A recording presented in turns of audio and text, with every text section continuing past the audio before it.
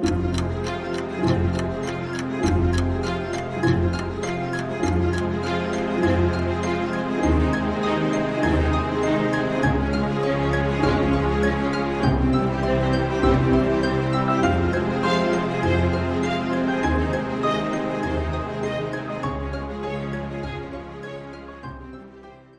welcome back to another episode of Parker's Pensies. This is a podcast where we explore thoughts in philosophy, theology, nature, and life.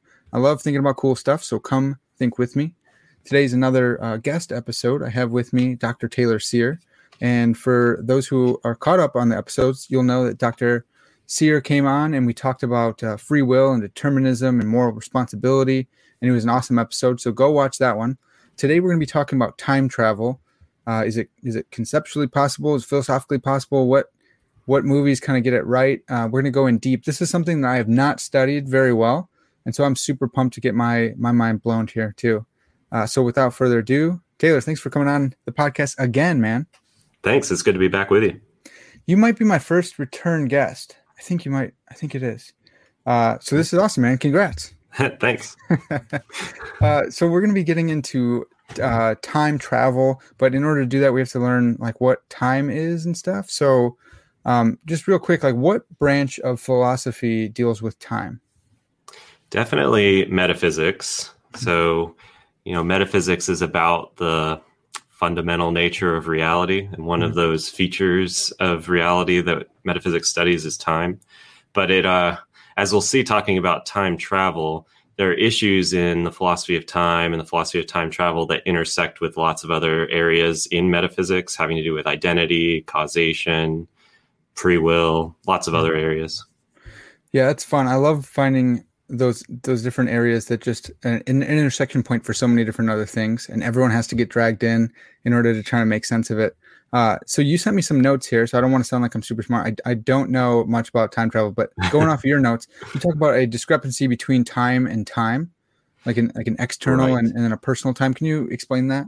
Right. So one of the first issues in thinking about time travel and whether it's possible is trying to figure out what time travel is. Mm-hmm. Because on the one hand, on certain ways of describing what it is for someone to time travel, it sounds like it's incoherent.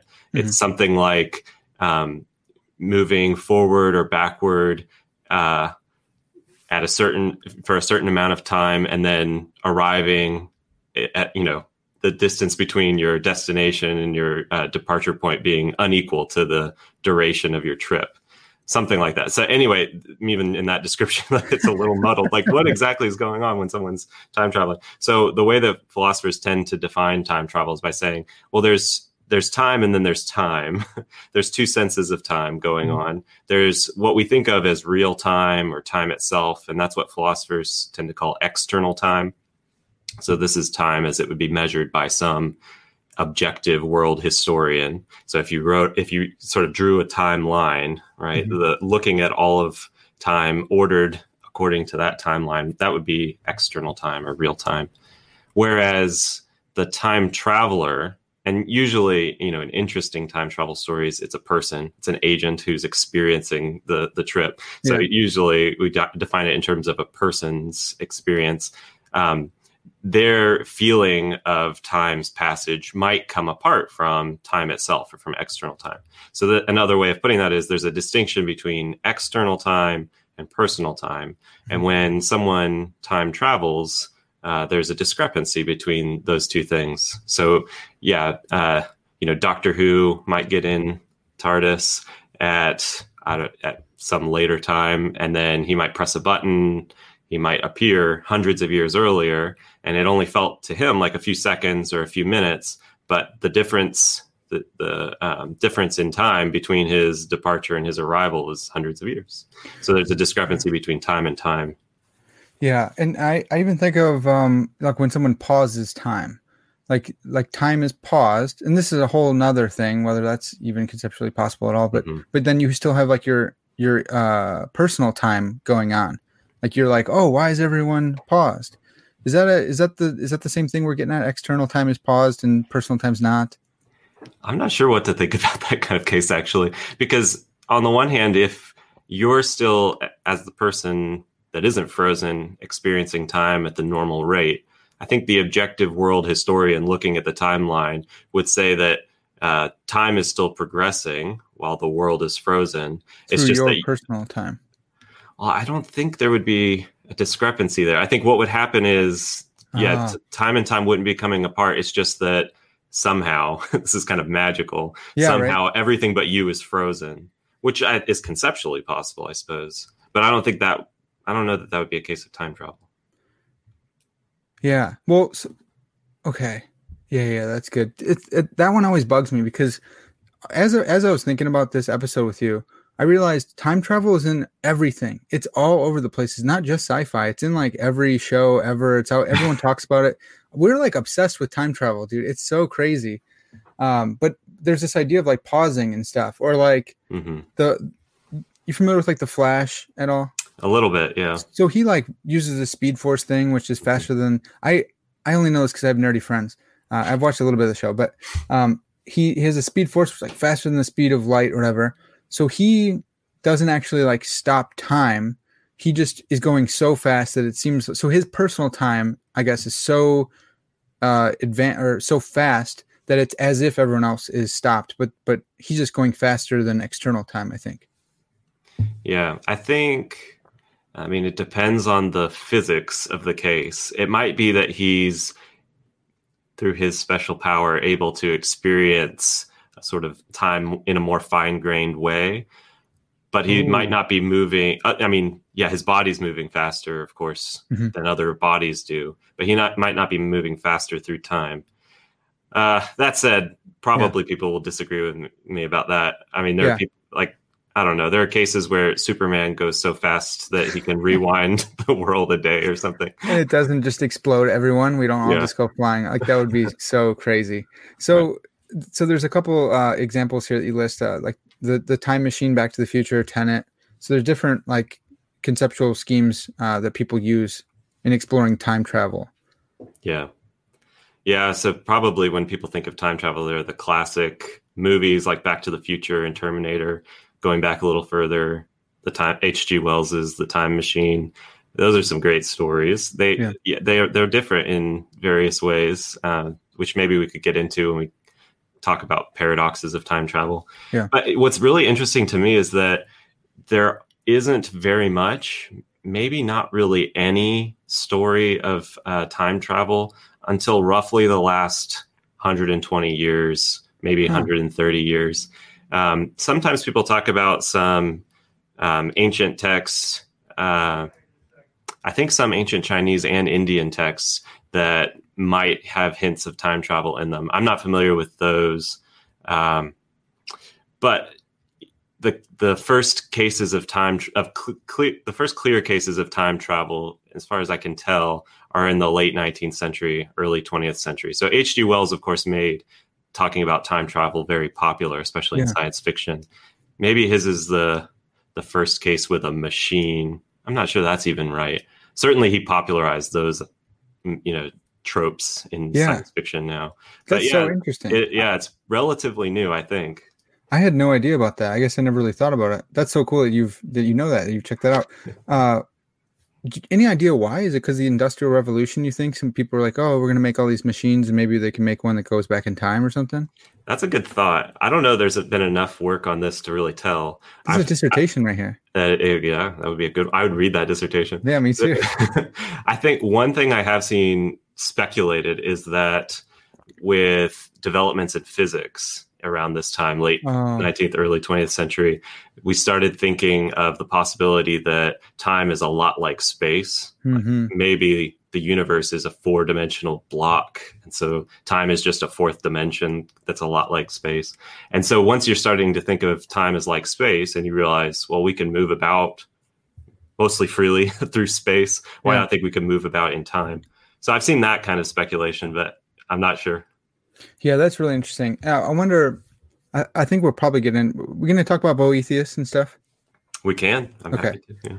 Well, I just because like the block universe and I wonder, why maybe people thought that it was again, dude, speculation, but maybe they thought it was like inappropriate to think of that because only God is outside of time. And so God can if you hold to this black universe, Boethian view of reality, of time and space, that God's outside and he can see us, yesterday and today and all this stuff, but it'd be inappropriate for us to try to do that.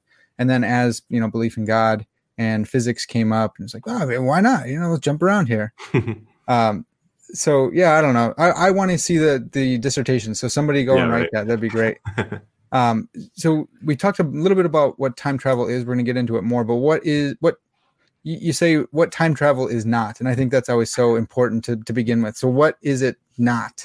Right. So there are lots of things that people might associate with time travel, like, daylight savings time or crossing time zones. In psychology, people talk about mental time travel. Sometimes taking a nap, because if it's a dreamless nap, it'll feel like you jumped forward in time when you wake up.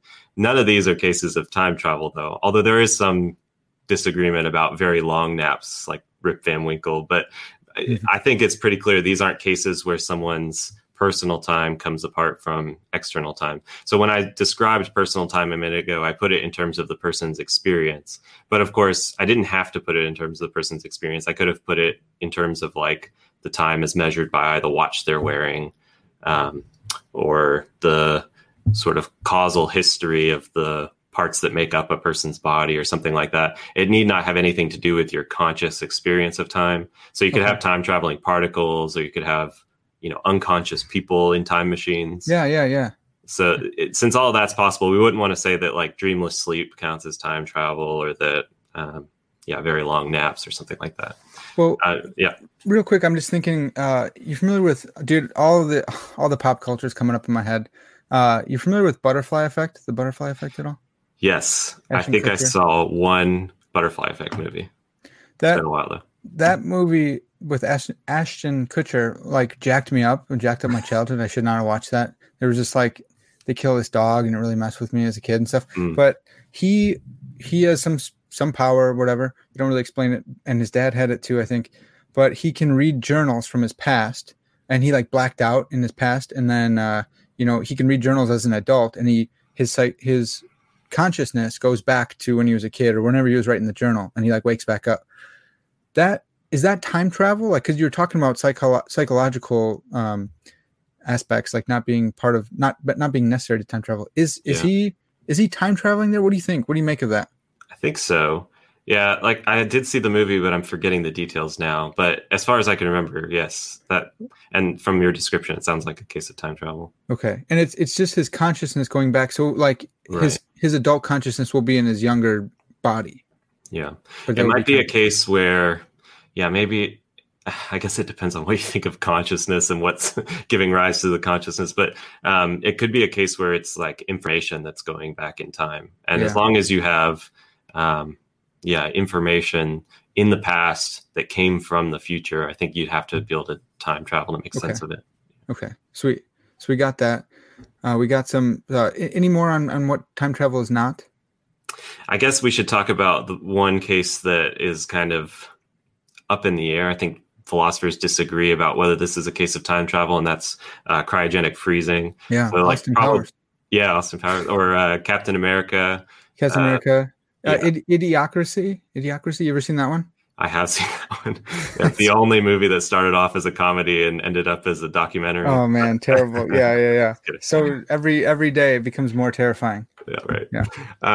Yeah. So in that kind of case, well, in Idiocracy, I'm not sure that are they frozen? Yeah, he was frozen in that thing, in the little frozen chamber or whatever. Okay. Well, yeah, then in that case, it'll be just like Captain America. Yeah, right.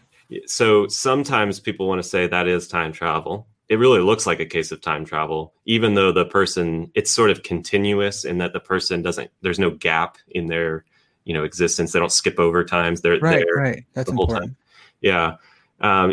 Even still, because their biological processes have really, really slowed down or been frozen literally, that seems to make it so that there's a discrepancy between some part of their person or the object and time itself. I haven't referenced this yet, but the best paper to read on the philosophy of time travel is this classic 1976 paper by David Lewis called The Paradoxes of Time Travel. Mm. So a different Lewis from the one that you usually talk about in your podcast, not C.I. Lewis. Yeah, yeah, David Lewis. But Lewis considers this case, and I'm not sure if he actually comes down on which way to go, but he suggests that even though the biological processes of a person's body are frozen in this process, it might be that the lower level processes, the physical processes, aren't frozen. So if that's the case, then it wouldn't. And you think that physical processes are what matters to defining time travel. You might think, well, this is actually not a case of time travel. So anyway, that's a kind of, I don't know, middle case, one that people disagree about how to categorize. Yeah, that's interesting. I hadn't really thought about that one as much, but now I'm not going to sleep tonight, but thanks, man. No problem. Yeah. Well, one thing that you shouldn't have to lose sleep about is that in those kinds of cases, it's always time travel to the future. Yeah, that's true. And so, as far as I know, maybe there's some mixed case. Yeah. But the really puzzling cases of time travel, the one that the cases that give rise to a bunch of the paradoxes, are time travel to the past or backward time travel. And I got one more for you. Yeah, sure. And this comes from physics. I think it might be called the twin paradox, where if you have you're familiar, you got two twins and they're both out in space, and you zip one like approximating the speed of approximating the speed of light and coming back. The one who they're twins, they're identical twins, whatever you want to make. The one that zips all the way out and comes back has traveled a ton, but since he's approximated the speed of light, he comes back and he's actually younger. Mm-hmm. And is that time travel? Did he travel in time? It seems to me, yes. Yeah. Okay. And if that's consistent with the laws of physics, then, well, it looks like time travel is physically possible, which right. is kind of that's crazy. Yeah. That's so crazy to think about. Yeah. Okay. So interesting.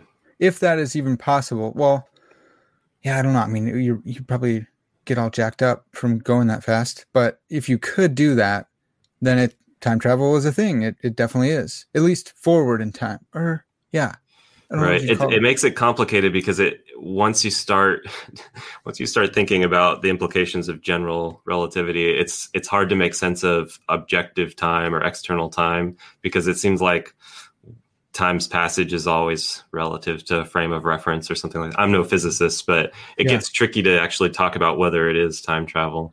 Well, that's like Interstellar. Have you seen Interstellar? And so he goes down to the planet, and then he's way older than his daughter, and he didn't really like travel in time. I guess in that case, he just like was in a slowed down version of time. So right. Maybe that's similar to your the Flash case, except Flash doesn't age differently. But yeah. Yeah, he probably should though. Yeah. Especially if he's going faster than the speed of light, dude. He would be super. Yeah, man. They didn't explain that. The laws of physics in the Flash's universe must be very different from ours. So I wouldn't worry about it. Okay. All right. Okay. So so we talked a little bit about the twin paradox is from like physics, from theoretical physics or physics, just whatever. But you're a philosopher, and we're talking philosophy of time travel. So why do philosophers talk about it, and are they allowed to? Is this something that the philosophers are allowed to talk about? We make our own rules, so no physicist will tell us what not to. There you go.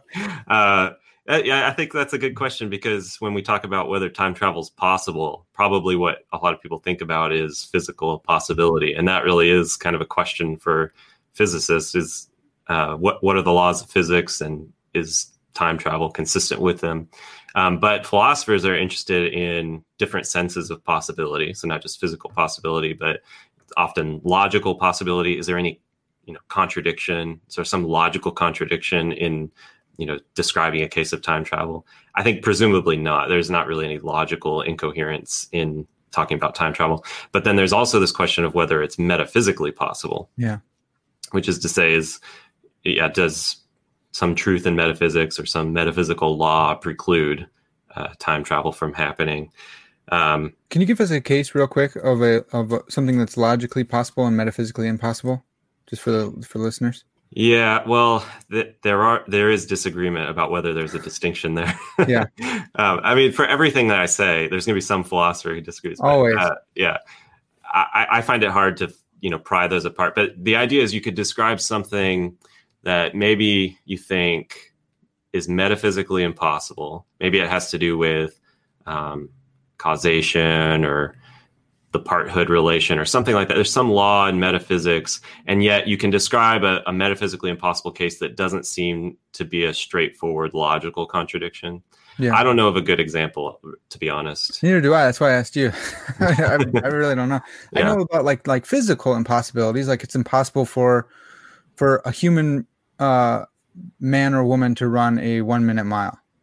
Like just without any added stuff. I think that, well, let's say 30 seconds. You can't run a mile in 30 seconds. It's physically impossible, but it's not logically impossible. I wonder if is there some law of physics that's violated there? I mean, yeah, we often use the term that's physically impossible, but maybe that's not literally true. Ooh, yeah. I'm speaking like colloquially on the level. I mean, the flash goes faster than the speed of light. I take it that's physically impossible.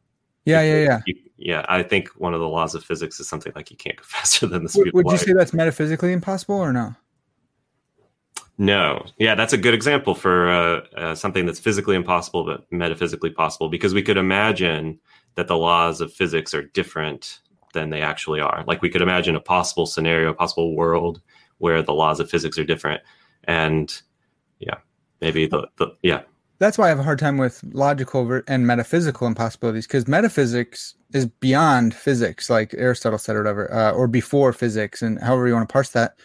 It's the undergirding or of physics. And so for something to be metaphysically impossible, wouldn't that mean that it's impossible in every possible world? Or is that logical? That's the debate, I guess. The debate is whether there could be possible worlds where the laws of metaphysics are different. Okay. So maybe I guess part whole would be a good spot. Like, just we'll have someone on talk about mereology, not Mariology. Yeah. Okay. So let's not get bogged down too much in that. We can time travel back and erase that. Maybe one other thing that's worth clarifying is another sense of possibility that sometimes comes up in thinking about time travel, and that's technological possibility. Ooh. Just because a philosopher says time travel is possible, you should not interpret them as saying that we could go right now and build a time machine, like that we have the technology to do that. Yeah. Maybe we'll never have the technology or that capability to time travel, but it wouldn't follow that it's metaphysically impossible. So if you want to show that it's metaphysically impossible, you'll have to argue that there's some feature of metaphysics that rules out time travel. Yeah, that's really helpful. I think that something that really helps me get clear on that distinction is like the AI debate, where philosophers, I think a lot of the best philosophers say like, no, it's impossible to make a machine that is conscious in the same way that I'm conscious. I think John Searle has knocked that down with the Chinese room argument. But then like you got all the computer scientists like, we're going to prove you wrong. And it's like, well, it's different, dude. This is like a conceptual impossibility.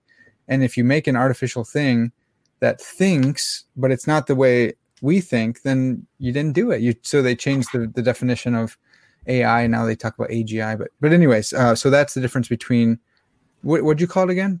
Technological possibility. Okay. So we got some different possibilities there.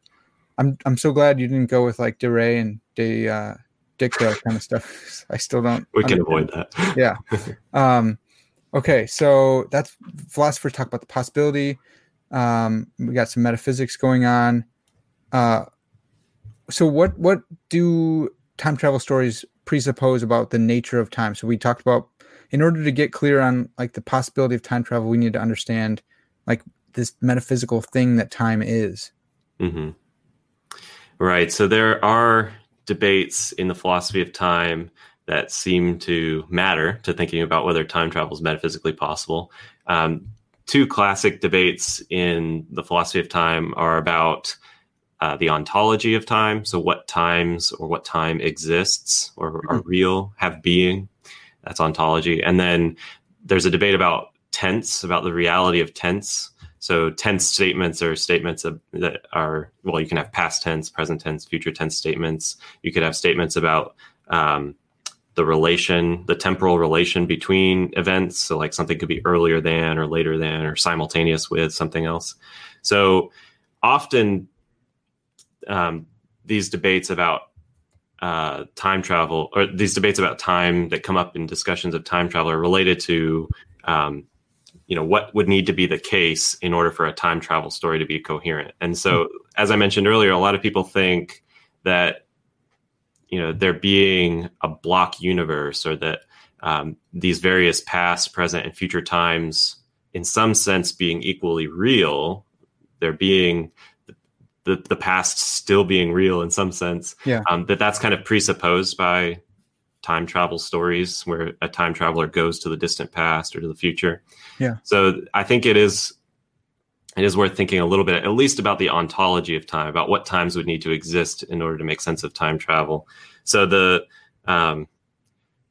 there's two main views in the debate on the ontology of time: the block universe view, which is sometimes called eternalism, and then presentism, which denies that all times are equally real and says only the present is real.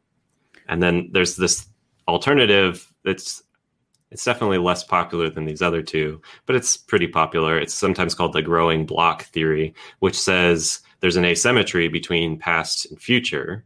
Neither of the other views of the ontology of time posit this asymmetry. The growing block theory says the past is real and the present's real, but the future isn't. And so there's a sense in which there's a block. It's made up of the past and the present, but the present is the cutting edge of the block. And with every new moment that's added on to the block grows. Reality grows. What's the impetus for it? To me, that feels like someone wanting to change their view of time in order to help us have libertarian free will or something like that. What would make someone? I don't like that view, but so maybe that's clear.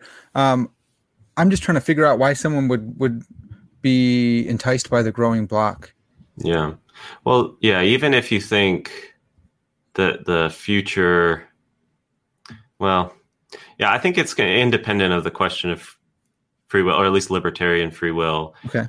It is true that many presentists and growing block theorists think that the future is open in a really robust sense. Okay. And in a way, well, at least for the growing block theorists, they have a way of saying the past is fixed and the future is open. There's an important asymmetry built into their ontology. But yeah, I'm not sure that it really tracks the libertarian free will stuff, because at least when it comes to the ontology of time, if the future is real and there are truths about the future, as long as what happens in the future somehow depends on what we do now in the present, okay, you might still think that there's room for freedom, whether you're a compatibilist or an incompatibilist. Yeah. Okay, that makes sense. So, I want to jump ahead on some. so like, I hope it doesn't throw us off key, but the growing block, would they believe that you could travel back in time, but you couldn't travel forward in time? That's that's one way of raising a puzzle for time travel or for growing block theory, depending on your starting point. Okay. Yeah, there is so the reason that ontology of time gets brought up in discussions of time travel is if the past and the future are real, as the eternalist says, well, then there's like an obvious destination that really exists for the time traveler. Whereas on the presentist view, it looks like if the past isn't real, stuff happened, maybe stuff will happen, but the past and the future, they're not real. Then it looks like, well, where's the time traveler going to go? And it seems like there's no destination available for the time traveler. Yeah. And so if you think that is a good worry for the presentist, or for the combination of presentism and the possibility of time travel, well, yeah, you might say on the growing block view, you could travel to the past, but there's no way to travel to the future. Okay. We're going to get into some paradoxes of time travel and stuff, but so we got eternalism, that past, present, and future are all equally real. That doesn't necessarily commit you to like an eternalist view of reality, that like you can still believe in like Big Bang cosmology and be an eternalist. It just means that it's all happening at once. Is that right? Yeah. Eternity and eternalism is one of those unfortunate words in philosophy that, depending on the context, can mean a host of different things. Yeah. I mean, even the Boethian view that you mentioned earlier, that God's outside of time and is somehow related to all of the times, like you might think of that as involving a block universe. But honestly, I don't think that commitment's required. I think you could say, you could have the presentist ontology of time and say God's outside of time. That's what I wanted to hold. People always push me on that. I as you know, man, like I'm a theology student, but I really like philosophy, so I get it from both ends. And a lot of people are like, dude, come on, Boethius said this, we got to go with him. There's some Augustine in there too. But yeah, like it doesn't necessarily commit you, even if you wanted to, even if you're somehow forced to be a Boethian, just, I have to be on track with him. You're saying it doesn't necessarily commit you to a block universe. Yeah, I mean, I'm sure that someone has argued that it does. They do. Yeah, I don't see obviously why that would be, like, on the face of it. Why that? Can you explain to us how a presentist, that presentism only currently existing objects are real? How a presentist could also be a Boethian? Right. I mean, the Boethian, as far as maybe you're using the term differently. As far as I can tell, like, that's just a model of God's relationship to time. God's not in time, he's outside of time. Yeah. So usually that commitment comes with this view that God is somehow related to all times. So he can be, present to people at all times and that sort of thing. Yeah. But, if you're a Boethian, you think God's outside of time, you're going to have to say something that might sound strange about the connection between God and all the time. So he's, in some sense, in his timeless present, simultaneous with every time. Mm-hmm. But of course, that it doesn't follow that all times are simultaneous with each other. Yeah. And I don't think it follows that all times must be equally real. Yeah. So I just don't see that commitment. Yeah. I see it, and I've always thought of this way when I came across it.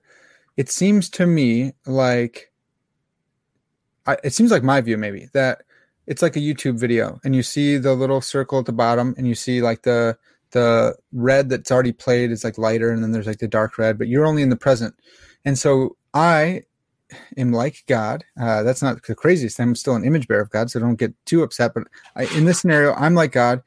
The YouTube video that people are watching right now, that is like time, and the present is the only thing playing. They're not all playing at me at once, but I'm outside of that time because I can speed it up. I can play it on 1.5 speed, and that time can go faster than my time that I'm experiencing. And so, like, I'm not in the same time that the YouTube time is in, but only the present is playing right now. What do you think about that? Yeah, if you're thinking about it that way, I think it is natural to think of all those times as being there, kind of equally real. It does kind of suggest the eternalist picture. And maybe it's easier for the eternalist to make sense of God's relationship with time if God's outside of time. I don't know. I don't think it's entailed by Boethianism. Okay. Well, so that brings me to I don't know if I'm doxing you here. I think you hold to more of a block universe. Is that right? Yes, I do. I do favor the eternalist picture. Yeah. And you're a philosopher, so this is great, because a lot of my friends who are philosophers are like, dude, come on, man. That would mean that we're like never wholly present, that like our whole existence is like we're like this worm thing in time. Oh, yeah. Have you encountered that objection? Right. Yeah. So often with the eternalist ontology of time comes this commitment to the an account of how objects persist through time, and objects like us, I take it. And so we're getting more into some heavy duty metaphysics than I thought we would. Sorry. There's two views on persistence in metaphysics. One is called endurantism and one is called perdurantism. Yep. And so this is oversimplifying perhaps a bit, but endurantists say that objects persist by being wholly present at every moment of their existence, whereas perdurantists say objects persist by having temporal parts at all the times at which they exist. So I'm looking at you right now, but actually I'm only really looking at one part of you. So I'm seeing you in virtue of seeing a part of you, namely this temporal slice or stage. Yeah. That's the perdurantist view. I don't know what to make of that. So I don't know that you can't be an endurantist and an eternalist. It is typical for eternalists to be perdurantists. Right. And it's easy to solve problems of change by accepting that account of persistence if you're an eternalist. So, but I don't see any problem with accepting perdurantism either. So, your friends that object to you, maybe they are sort of presupposing that perdurantism is too out there for them to. I'm just going to give them your email, dude. I'm going to send them your. That's right. And I will forward that to someone who's written on endurantism and perdurantism. I'll have them read some David Lewis. Yeah, that sounds awesome.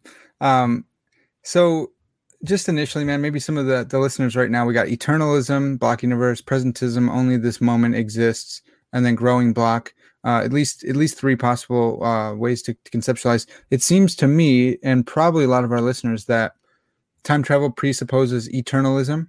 What do you make of that? Is that true? Can you time travel on presentism? Yeah, that's a great question. And there are some really cool philosophy papers addressing this. I'm convinced that time travel is consistent with any of the ontologies of time. And so it's a little harder to make sense of time travel on the presentist view, perhaps, because time is not as analogous to space as it is on the block view, right? On the block view, if time is a lot like space, well, then you can make sense of going backward and forward in time, just like you can make sense of going left or right or up or down in space. But on the presentist view, while all locations, all spaces are equally real. Saturn is just as real as Earth, where I am now. Not all times, past, present, and future, are equally real. Only the present's real. So there's a disanalogy between space and time on the presentist view, and so it can be hard to make sense of what's going on in a case of time travel. But here's the thing: any presentist is going to have to make sense of the passage of time from this moment to the next. Right. There's going to have to be causal connections between time. So like causes typically precede their effects. So we have to have these cross-temporal causal relations. And once if you're a presentist and you think that's possible, which I hope you do if you're a presentist, because we should say that time passes and that causes precede their effects, typically, that sort of thing. Well, then there's no special problem in a time travel case because the effect is just at a different time than the cause. It's just that the effect might be farther in the future than normal, or in the past. It might be a case of backward causation, but it's still just another case of kind of a cross-temporal relation that the presentist already needs an account of to make sense of time's passage. So I think, and the same is going to be true of the growing block theory. Yeah, talking about forward time travel. But the presentist, at least on this definition, only currently existing objects are real. There's in my head, it seems like there's nowhere for them to go. There's no reality to go back to. Mm-hmm. Is there, or what do you think? Yeah, so it's going to be true that when the time traveler presses the button in their time machine to go back to the past, it's going to be true that their destination doesn't exist at the time that they're pressing the button. But that's okay, because even if you're just getting in your car and driving home, right, it's going to be true that your destination, or at least at that later time, doesn't exist. Holy at the time cow! That's amazing. I've never thought of that. I'm glad that was a light bulb moment for you, because I was worried as I started that sentence that it was going to be incoherent. That was amazing. Dude, if you're a presentist, you are traveling through time. Your home does not exist right now, in your view. And so you got in this car. Well, you're home at the later time. Like your home exists. Right. Sorry, yeah. Yeah, at the later time. By the time you get there, let's say you have a 10-minute drive, it doesn't exist 10 minutes from now. But you're getting in this machine and you're driving in it, and through traveling through space, it's taking you into the future, into the location that did not exist. That tense, let's call it tense location, right? So like 10 minutes from now or whatever, like it took you to that. And so I don't know, it's really like pedantic or something example, but your car is then a time machine. It's weird. Yeah, it's like a time machine in that way. Yeah. I don't want to say that everyone that's moving through time in the sense of going at the ordinary rate is a time traveler, because there we don't have a discrepancy between time and time, like we were saying earlier. But yeah, there is that similarity. And so, yeah, as long as the presentist has some answer to this puzzle of how there could be cross-temporal relations when only one time exists at a time, well, then there's no special problem with time travel. Well, would you, so I get in a time machine, I'm going back, doesn't exist when I started, but it takes me there. Did that split time? Is there still time going forward now, or did I like somehow hijack time and take it with me into the past to make things real back there? I mean, you could tell the story either way, but okay. I take it that you wouldn't necessarily have to say you're hijacking time. Or... Yeah, because that one seemed kind of implausible. Like just me alone, I did it through this time machine. But if a time machine's possible, who knows? Maybe it's the kind of thing that does that. Yeah, I guess that leads to the issue of how we should model time travel. Yeah. I've kind of been presupposing this whole time that time is linear, and so if someone has traveled, let's say, back to the past, then it must have been the case that they were already in the past, so to speak, that it's not like there were multiple timelines, one where they were in that past moment and one where they weren't. So that's one way of modeling time travel. I think the best, the most creative time travel stories are stories that presuppose that time is linear and that obey the laws of that presupposition. So like you can't have, someone doing something and not doing something at the same place and time, right? In a consistent time travel story. So yeah. Wait. You can't have someone doing, so I catch that because it's like the law of contradiction, or non-contradiction now that we call it that. But there's a show, Umbrella Academy, and this might be a spoiler. Anyways, there's this dude who goes back and started this show. You better not spoil it. All right, I won't spoil it. It's recommended the show. I did. I forget that people don't binge at 12 at night like I do. I have 2 young kids, so I can't binge. Yeah. Okay. Well, forget about all that. If I travel back in time to the beginning, 40 minutes ago, to the beginning of this episode, can I be in the other room not recording this podcast while I'm recording the podcast here? I can do that, right? Right. Yes. Okay. Good. Yeah. Okay. So that could happen. That would be a case where, assuming this single timeline, you exist in 2 places at the same time. And in fact, in some sense, you're wholly present, or you're just as present in the other room as you are in this room. Yeah. And so that's a case of what sometimes metaphysicians call multi-location, because you exist twice over at the same time, 2 different places at the same time. Yeah. If I touched myself, would anything bad happen? No. I mean, sometimes in science fiction, you get characters spouting off rules about time travel. Yeah, man, what the heck? It's coming up out of nowhere. Yeah. Sometimes it makes sense because it makes it easier for the author to tell their story. Okay. But there's no contradiction in supposing that you could have a brawl with yourself. In fact, one of my favorite time travel stories by Robert Heinlein called By His Bootstraps. It's actually referenced in a footnote in David Lewis's paper, Paradoxes of Time Travel. There's this guy who ends up in the same room 3 times over because of 2 time travel journeys. And he's, he's fighting himself, like boxing himself, basically. Wow. Yeah, there's no contradiction. Yeah. That's probably Brian Leftow's favorite movie too, because he talks about that with the Trinity. That's true. Yeah. That's interesting. Hopefully there's no brawling in that case. Yeah. It's always a dance with the Trinity. That's so right. Yeah. Okay. So that's just one model of time. Yeah, you think that's probably the best story, but you got branching timelines too, right? Yeah. So sometimes people talk about, branching timelines, usually branching universes. So because of the time traveler's journey or something like this, another universe splits off from our universe, and then things are different in that other timeline or that other universe. That's another model of what goes on. And in that case, you don't have to worry about consistency because things can be different in this other universe than they are in the original one. And you're not actually saving. I don't know if this was from an article that you wrote that I read, but someone was saying you split over into another universe. You did not save the other one. You just bailed on it. They're all screwed still. That's the problem with trying to like go back and stop Hitler is if you succeed in stopping Hitler, you've done that in a different timeline. So you haven't stopped Hitler in the timeline you left. Well, we got to talk about Umbrella Academy if you end up watching it all, because Right. there's some of that going on. Not with Hitler, but which, oh, dude, I can't wait for you to watch that. Okay, so branching, going to Endgame, Oh yeah. Avengers Endgame. There was a timeline thing with the bald lady. I forgot her name, and she's like, "Look, he would split this timeline, and then my timeline is jacked up." But they also like went back in time through the quantum realm. Yes. Did they save?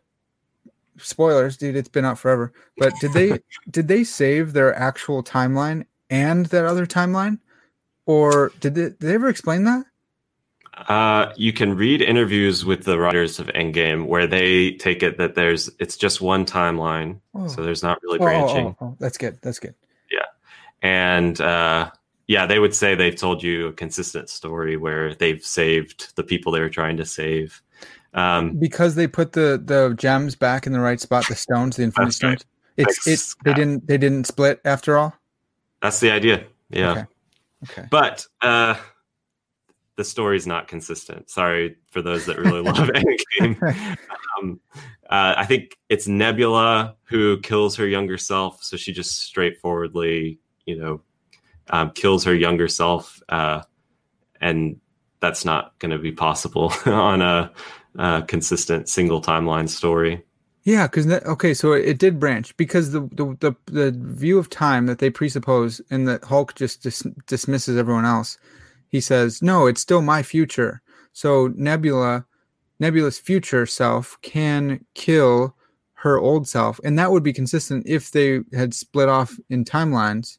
Yeah, that's what you have to say.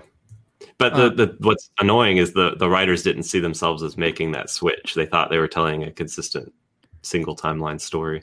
Well, and dude, this is what's weird. We talked about this a little bit before, but when you say she can't do it, it doesn't seem right to me.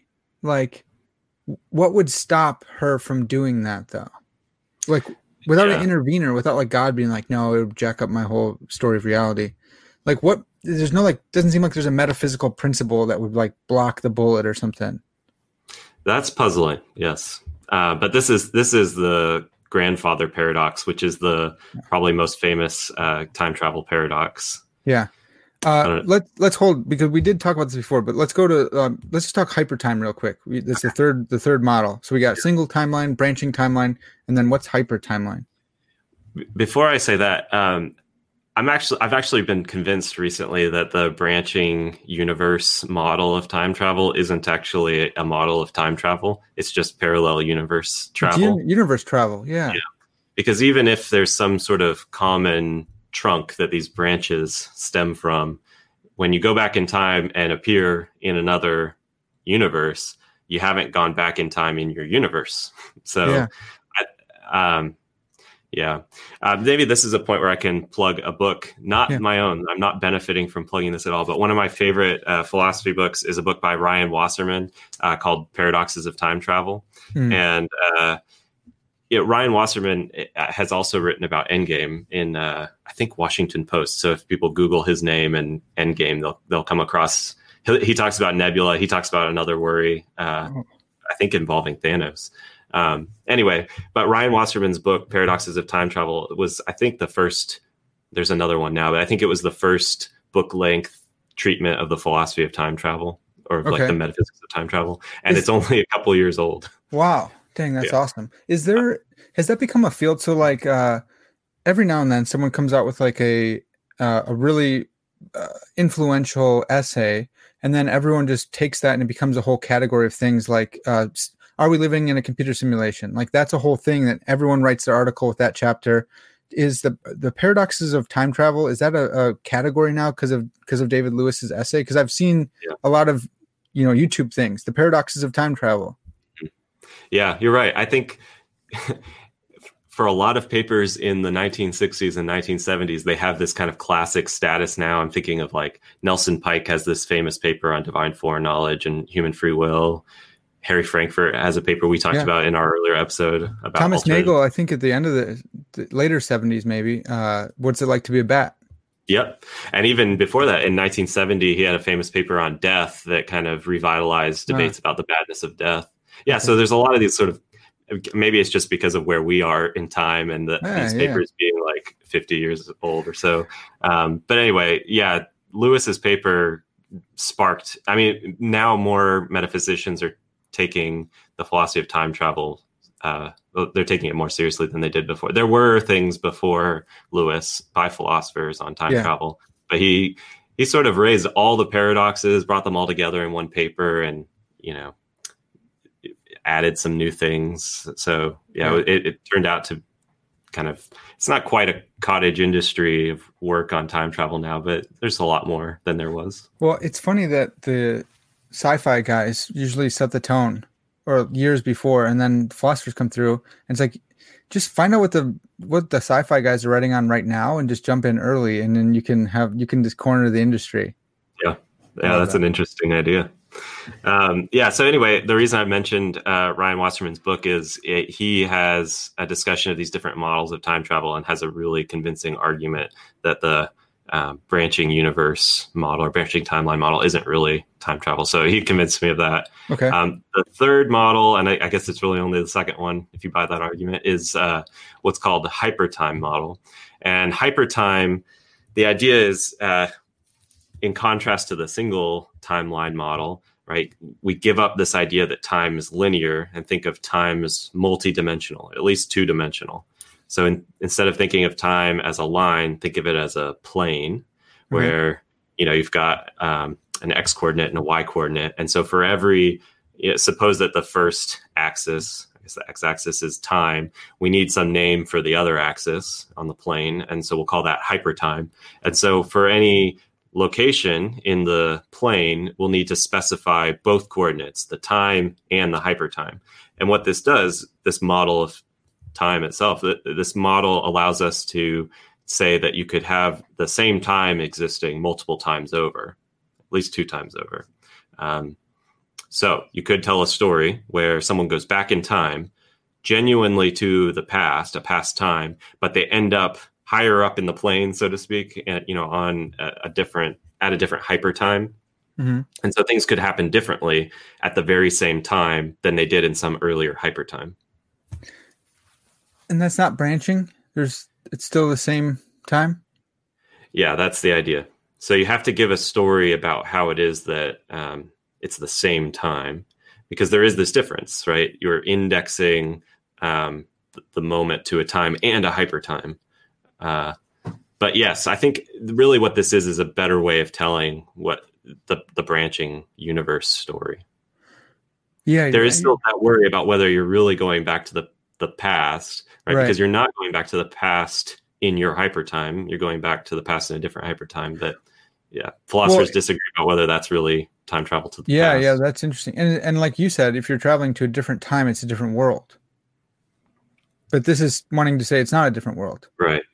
Yeah. That's interesting. And, because basically what this does is it says you've got time as we have been thinking about it, plus additional timelines because of hypertime. All of the questions about the ontology of time and what the reality of tense and all these things, we then have to extend these questions across hypertime. And so now there's this question, well, is every hypertime real? That would be like hyper-eternalism. Or is only the current hypertime real? That would be like hyper-presentism, and so on. So you have all of these debates reiterated about hypertimes. Well, yeah. The hyper, I still don't understand how it's different than like possible worlds, like our multiverse. Like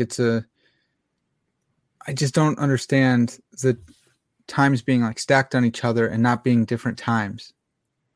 Yeah, I mean they are different in at least this sense that they are they're different hypertimes. Okay. Yeah, but just like you could have the same location in space across time, the hypertime theorists would say you could have the same time across time, but hypertimes. Okay, that's helpful. I still don't totally get it, but it is making more sense to me. It's a lot easier if you just look at pictures. Okay. So Ryan Wasserman's book is full of great pictures and diagrams and lots of pop culture references. So I recommend that people check it out if they're interested in time travel. I do have a short free online piece in on the website 1000 Word Philosophy on time travel that uses some of the same charts from Wasserman's book. And so you can look at how people are thinking about modeling hypertime. Okay. That's good. So the you bringing up hypertime made me think of metaphysical time. Have we talked about that yet? Is that a word that you are familiar with? I've heard like people talk about it. No, I don't think I've ever heard that. I'm so glad that you don't know that, because then I get to just shove that in my brother's face and be like, dude, no one knows what that is. I think maybe William Lane Craig talks about it in his particular view of God, like entering into time. Oh, okay. But that's fine, dude. That's enough fuel for me to roast my brother with. So let's go to we're just popping up on paradoxes. You got some time to go into some paradoxes? Yeah, I'll try to be faster going through the paradoxes than talking about what time travel. Actually, sorry, dude. I'm sorry to do this, but Kant, just real quick. I've never heard anyone say that and been sincere. I'm going to bring up Kant, and this is going to be really quick. That's so good. That's so true. He talks about time being it's not one of the categories, but it's time and space are. Shoot, I'm blanking on what they are. They're things that we project out onto reality. They're part of the phenomenal realm and not the noumenal realm. Is he just wrong there? Sure. Okay. That is. I don't have a view. I mean, I guess I do have a view that he is wrong, but I don't know Kant well enough to give a fair hearing to his reasons for thinking. Well, just like you said, there's a philosopher who disagrees with it. Dude, in Kant studies, you go even deeper, and there's someone who's Kant did believe. No, Kant didn't, and it's parabolic. All right, dude, just let's all relax. Okay, I just had to bring that up because it was in my head. There's probably a whole dissertation on that and physics, like general and special relativity. And it's got some obscure language that no one can understand anyways. So. Yeah, two sets of obscure language because you have Kant and physics. So right, yeah, it's hyper obscure. Yeah, that's right, hyper obscure. Okay, so paradox one, you got backwards causation, and oh man, we got to talk God and time real quick, or not real quick, but at some point before I let you go, I want to talk about God and his like own sense of Trinitarian time, maybe. But first, let's go with backwards causation. I've heard you talk about this, I think, on Capturing Christianity, and you're like open to it. You like think that backwards causation can happen. Yeah. Crazy, it's man. Not impossible. That. Yeah. That's a good way of putting the objection. What? That is basically the objection from backward causation. Like, really? Are you serious? Right. Causes come before their effects. Causes precede their effects. Usually causes precede their effects, but unless you think from the outset that backward time travel is impossible, the sort of bringing up that causes typically precede their effects is sort of going to beg the question against the person who takes time travel to be possible. Mm-hmm. The idea is like, look, maybe it's natural to think that causes can't come after their effects. There can't be backward causation. But why should we think that? What doesn't violate the laws of logic? Apparently doesn't violate the laws of metaphysics. I mean, you'd have to give me some reason for thinking that it's metaphysically impossible that causes could come after their effects. And so I bring up this, the reason I sent you this paradox in the notes is really, people, when they are thinking there's something troubling or metaphysically dubious about backward causation, they have some other paradox in mind. And maybe the next couple of paradoxes are ways of sort of fleshing out the worry about backward causation. But without kind of presupposing that there can't be backward time travel, there's no reason to think backward causation is impossible, I think. Okay. So there's two different things going on in my head. Like there's you can't prove that it is not possible, but then the other aspects like, well, what positive evidence do we have for thinking that it's possible? And it's like, yeah, but we're philosophizing about possibilities here. So it's not appropriate to be like, you have no positive evidence, because we're talking about whether this is possible or not whether we should believe it or that we have evidence. Is that right? Is that the answer? That's exactly right. Yeah, I think when you're debating whether something's possible, right, it's a good rule of thumb to start on the assumption that something's possible until there's a good reason to think it's impossible. Like the burden is on the person who wants to endorse the impossibility claim. Okay. So like, innocent until proven guilty is how I think of possibility of time travel. Okay. So we did a whole little like sub video on time travel and the grandfather paradox in Tenet.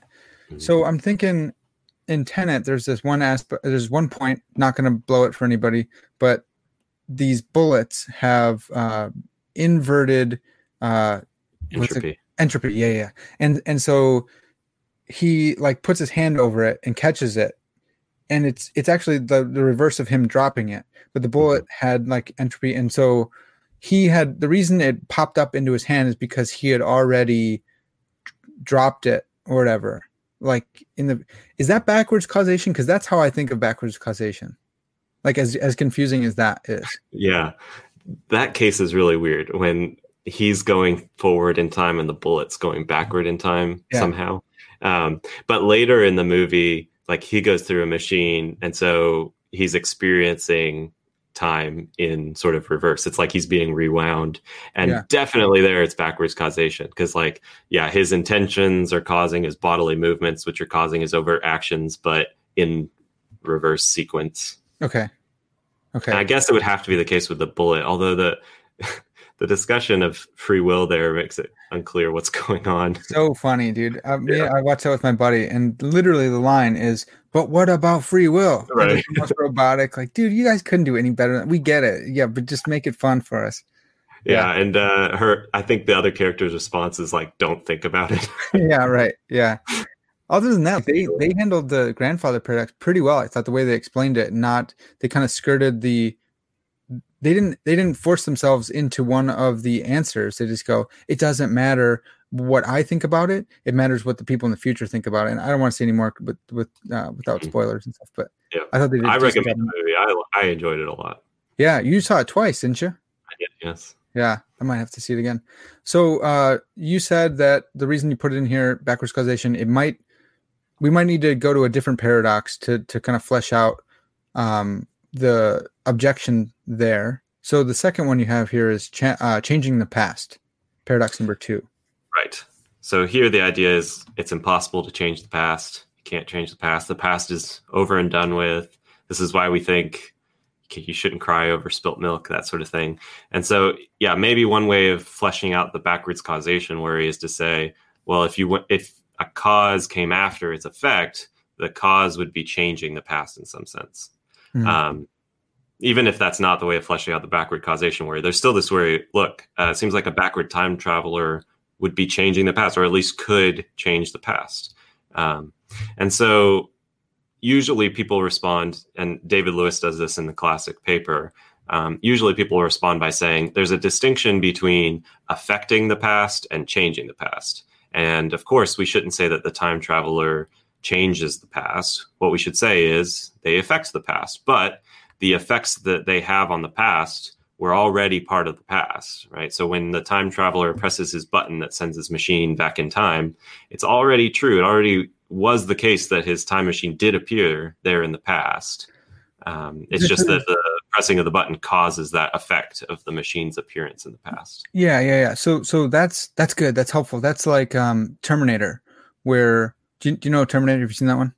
I've seen the first and the second one. The first one's the important one that I'm thinking about, where John Connor, as an adult, sends his buddy, which is actually his father, back in time to, I don't know if he actually knew that this guy was going to like get with his mom. He may not have known that, but he sends him back in time to save his mom from being killed by this Terminator who's been back in time. And then that turns out to be his father. And so he already was his father by that point in time. Right. Okay. Yep. And that's what you're explaining here. Exactly. And so by sending his father back, he didn't change anything. Yeah. Oh, wait. He affected. Yes. and that was a cause that was already within the single linear timeline.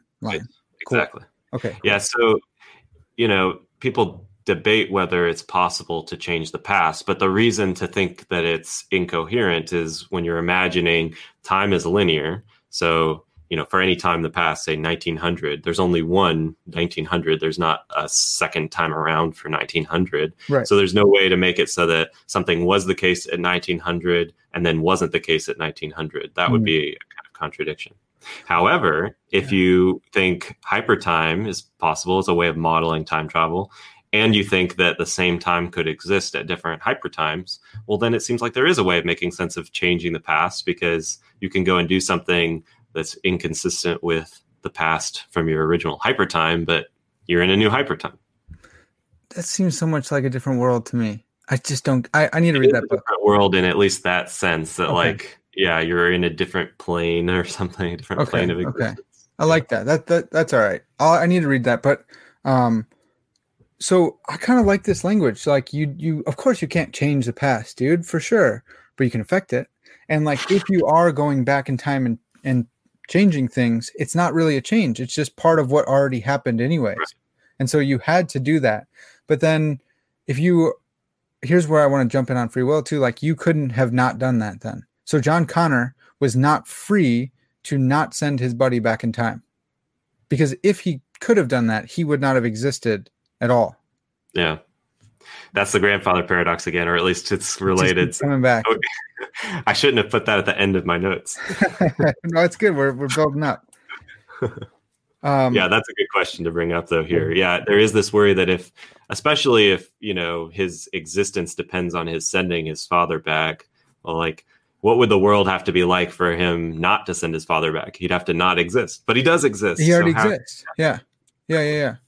Well, and this is a causal loop, right? Isn't this the next paradox? That's a good question. I hadn't thought about that as a causal loop, but yes, that is the next paradox. And I don't think that's original to me. I think I saw this in a video somewhere about Terminator, so I don't want to take credit for it. I think that they said it was a causal loop, maybe. Yeah. So I guess the idea is his sending his father back causes his father to go back, which causes him to exist, which causes him to be there at the later time to send his father back. Yeah, that's a causal loop. There are lots of other causes that are influencing the different events at all the times in the loop. So it's not completely closed off from the rest of the sort of causal nexus, but it is a case where, you have a sequence of causes, like a list, a causal chain where the last item in the sequence is the cause of the first. And so really it forms a circle or a loop. But the way they explained it, I think in the video, if I'm getting this right, they made it seem like it just keep going around and around. And yeah, logically, as you're thinking about it, it does. But time just goes right on through and passes right by that. Yeah. Yeah. And it is common for people to think about time travel stories to involve a second time around. And certainly when there's a causal loop, it seems like it can be, infinitely repeating itself. Right.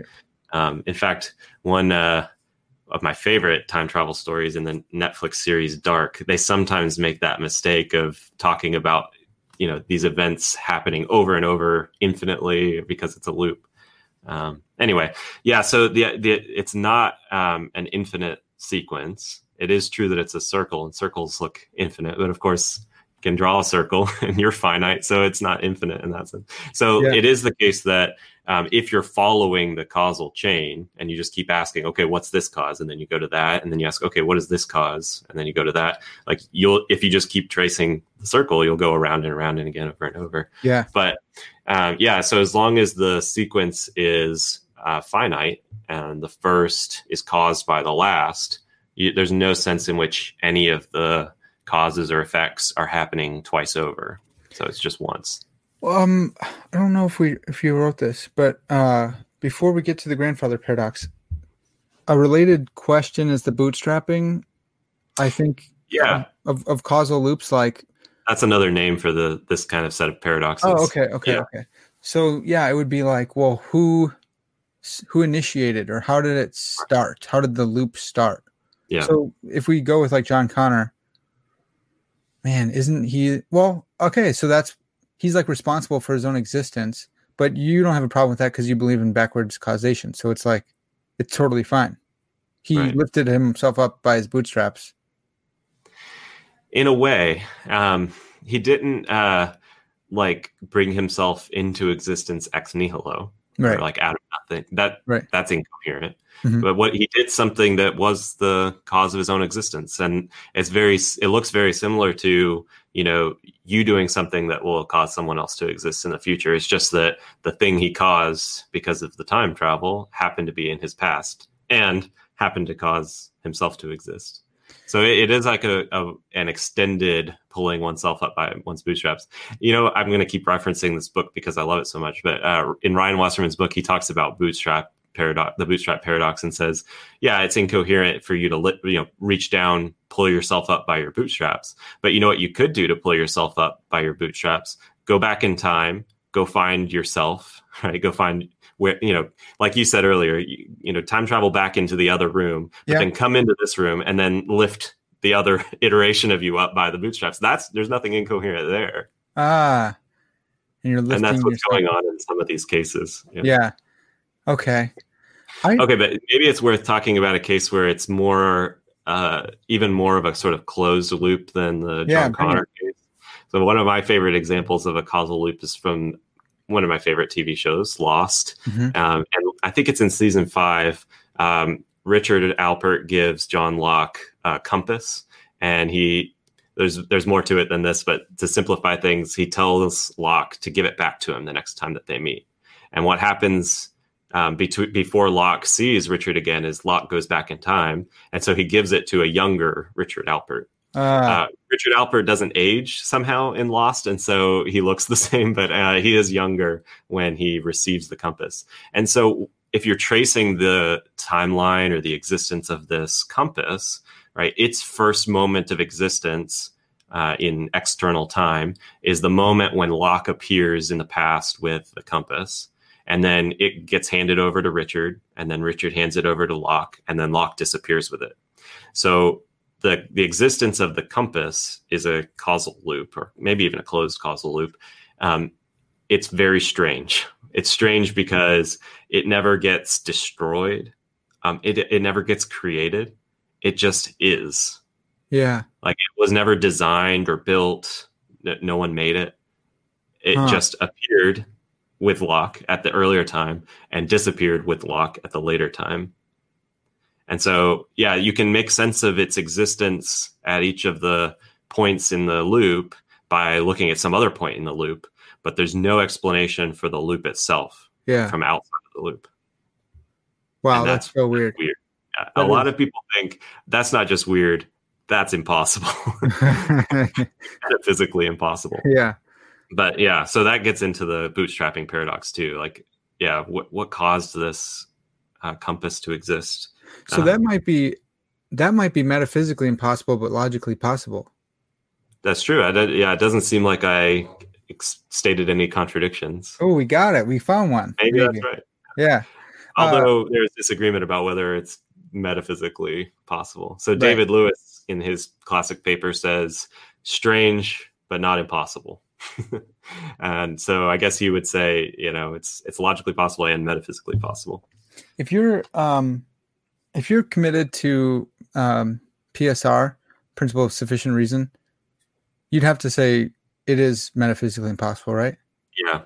Okay. That's a good point. That's very intuitive of you to notice that. Yeah. Yeah, thanks, man. I like that. Yeah, because it does look like, at least, if you're just looking at the events that make up the loop, or the object's existence at all the times, the compass's existence, there is an explanation in terms of some other part of the loop. Yeah. But if you're asking about the compass or the loop, there's no explanation for that, it seems. And so, yeah, if you think that every event or whatever it is that you think is sufficiently explained according to your principle, right? There's something here that's unexplained, the loop. Yeah. When being a theology student, it's just always jammed in my head that, like, how does this relate back to God, right? And I'm trying not to do that a ton because it's so much, it's fun to talk about stuff, but I'm thinking, even in my head, I got like contingency arguments and stuff like that, cosmological arguments, and just thinking like those guys should be in on this conversation. If they're not, they should be talking about this stuff and saying, and kind of helping set the parameters of saying, if you believe PSR, you can't believe this, and kind of giving us some limiting concepts. If they're not, maybe they are. I haven't seen much about that. Yeah, I don't know about this in the theological context, but there are philosophers, that care about PSR and that raise these worries about loops. So Wasserman had a nice discussion of them in one of his chapters. Oh, but dude, I gotta get that book. Yeah, it's not that expensive, especially for an Oxford University Press book. So okay. I did think it was worth, since you brought up God, it's worth reading what Lewis says, because I think this is a nice passage from his paper. I think I side more with PSR and worry about these loops, but what he says gives you kind of an idea of the alternative.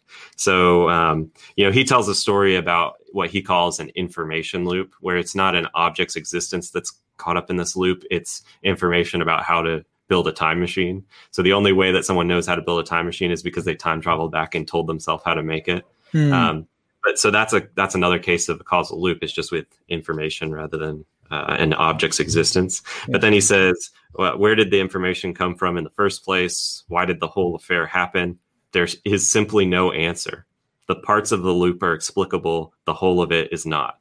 Strange, but not impossible, and not too different from inexplicabilities we are already inured to. Almost everyone agrees that God, or the Big Bang, or the entire infinite past of the universe, or the decay of a tritium atom is uncaused and inexplicable.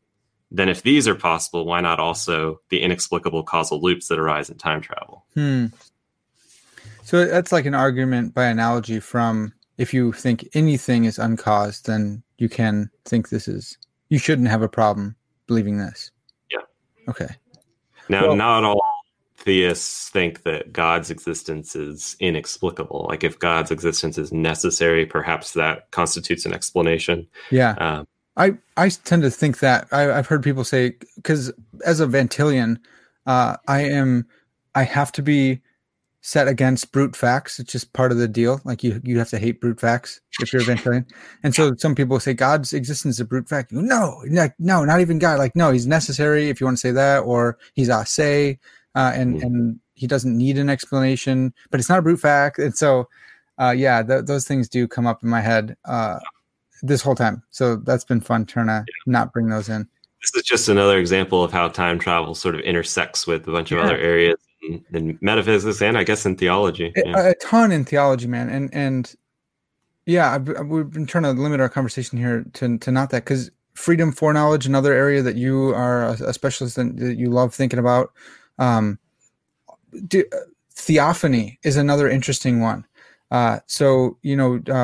Genesis 1 says God walked with Adam and Eve in the cool of the garden, and say, well, no, that's just anthropocentric or anthropomorphic language. God didn't really do that. God doesn't really have hands he stretched out against. Well, it sounds like he walked with them. Okay, well, let's go with Nebuchadnezzar in the furnace, right? They look in and it appears as if one is like a son of God in there. And so that's a straight theophany. He had a body of a man.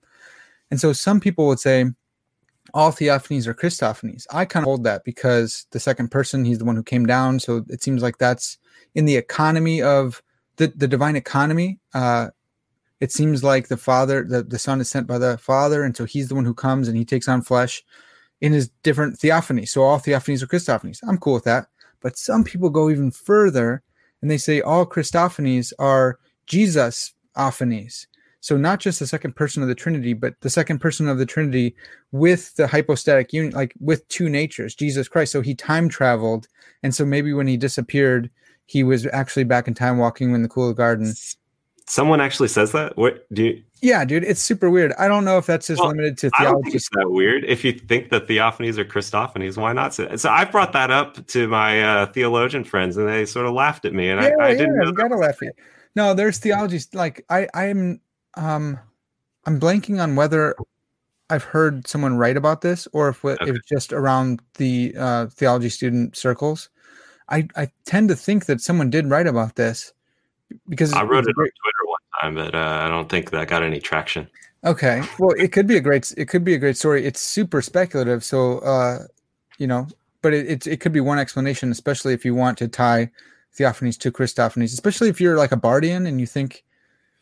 Or actually, Oliver Crispus talked about incarnation anyway. So even if if no one sinned, God the Son, the second person of the Trinity, would still have incarnated, and so it could be an explanation for that. But let's get off of that. Let's go back. Oh man, we're gonna talk about that more some other time.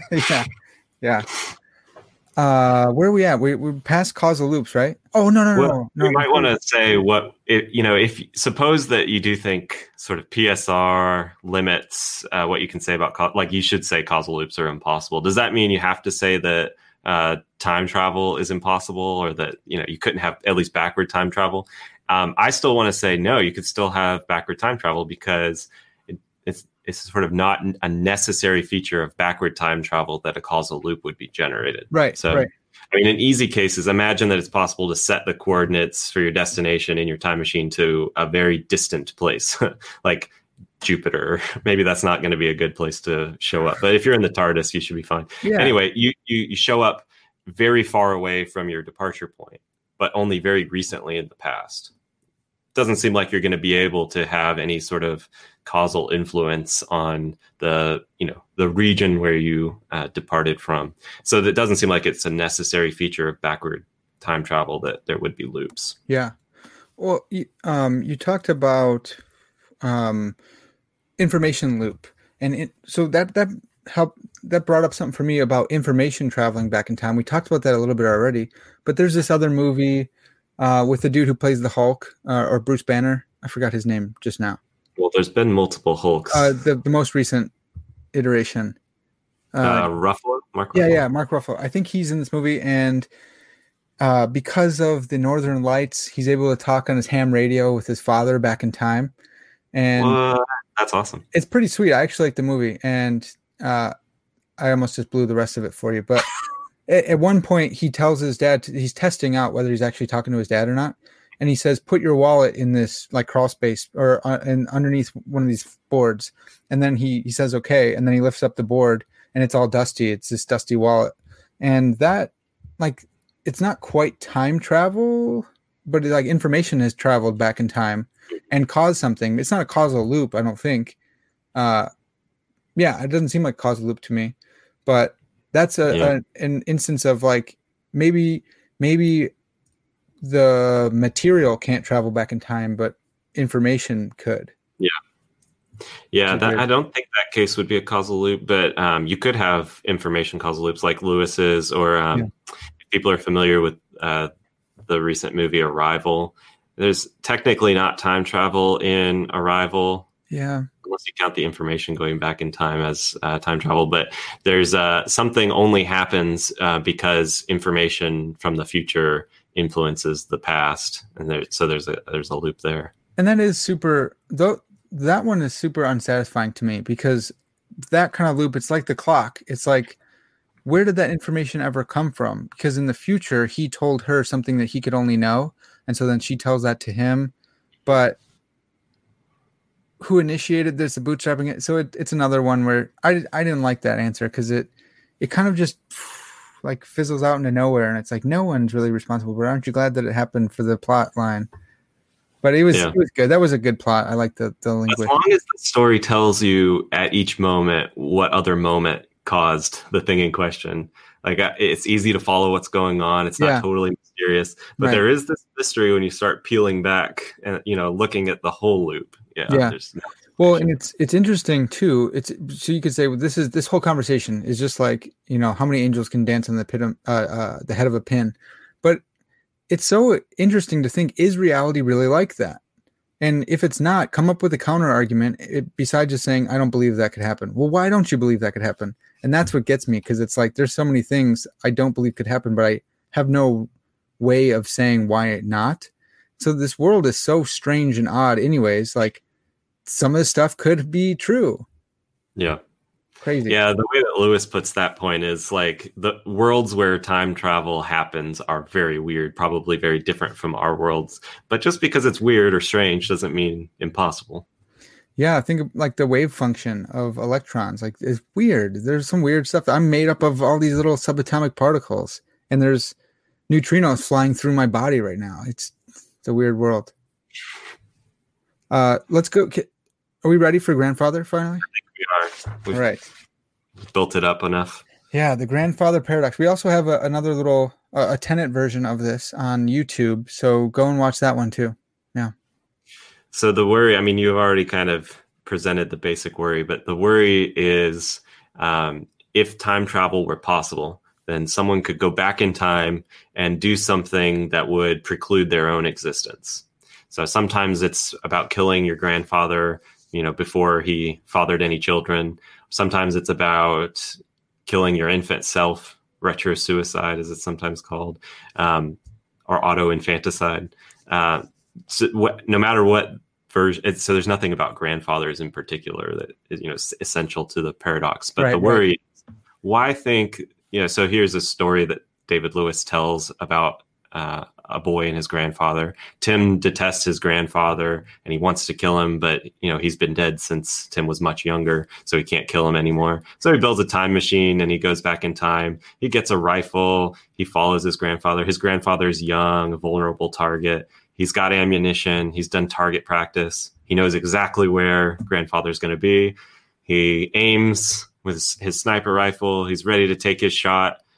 And then, well, it seems like he can kill his grandfather and also that he can't kill his grandfather. But those can't both be true. That would be a contradiction. Mm-hmm.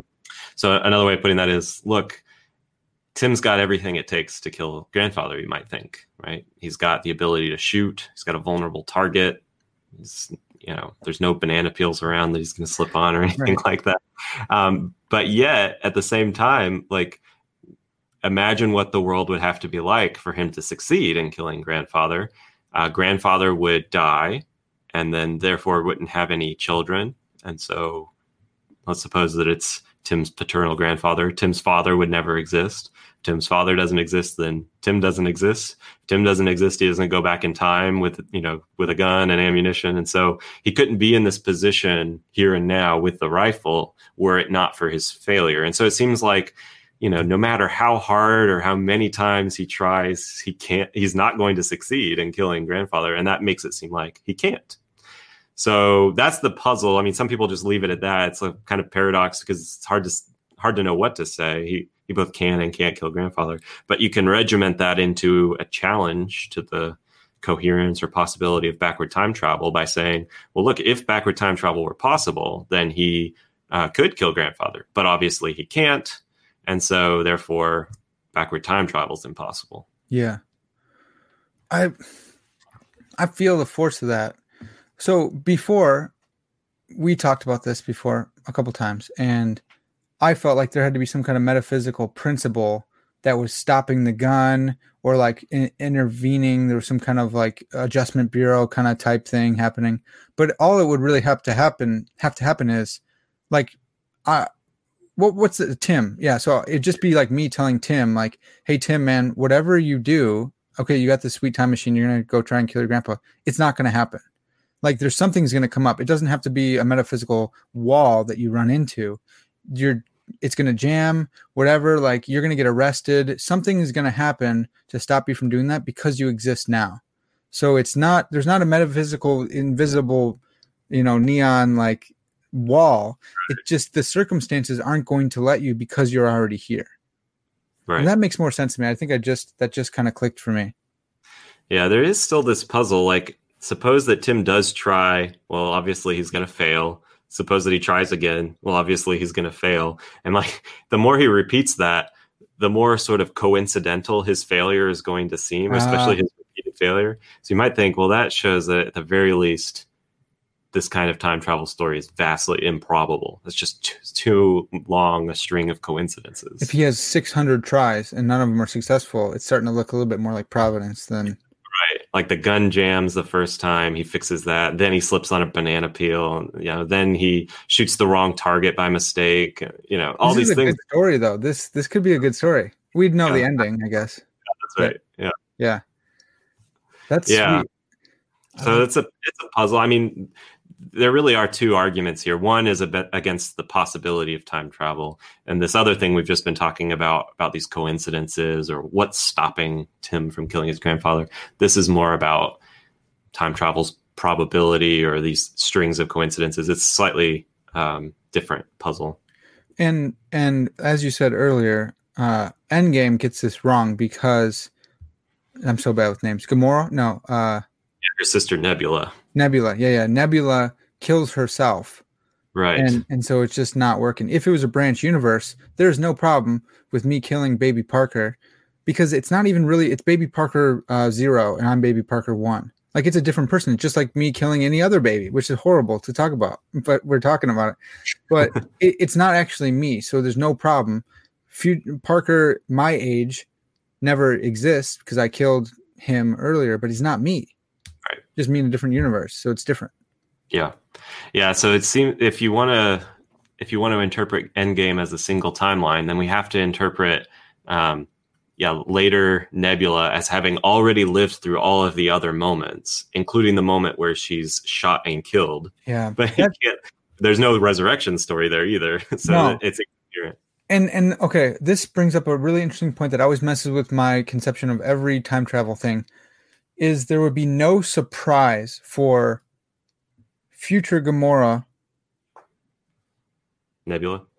future Nebula, she would already have that memory, right? Wouldn't the memories come through? That's the thing that they never talk about. Like you would have the memories because you're future. If you're any time older than the other you'd have that memory, unless you have a story about you losing your memory, but they don't. So yes, wouldn't that carry over? Kind of take that into account and make it so that you're forgetting things or.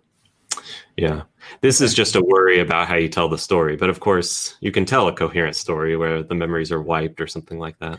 Well, I guess it does go back to changing the past versus affecting the past. So would you say you can't change the past? You agree with Lewis there? I do, yeah. Okay. So then that conception would only be possible if you could change the past of Nebula killing herself and not having the memory of it or whatever. Right, yeah. She'd have to be able to change the past, and you can't change the past. You can affect it, which is still cool. It's still really an important thing. You wouldn't know about it until you went back. Oh, it looks like I did change or affect the past. But that's an important thing to all you sci-fi writers out there. Take notes because we're sick of it.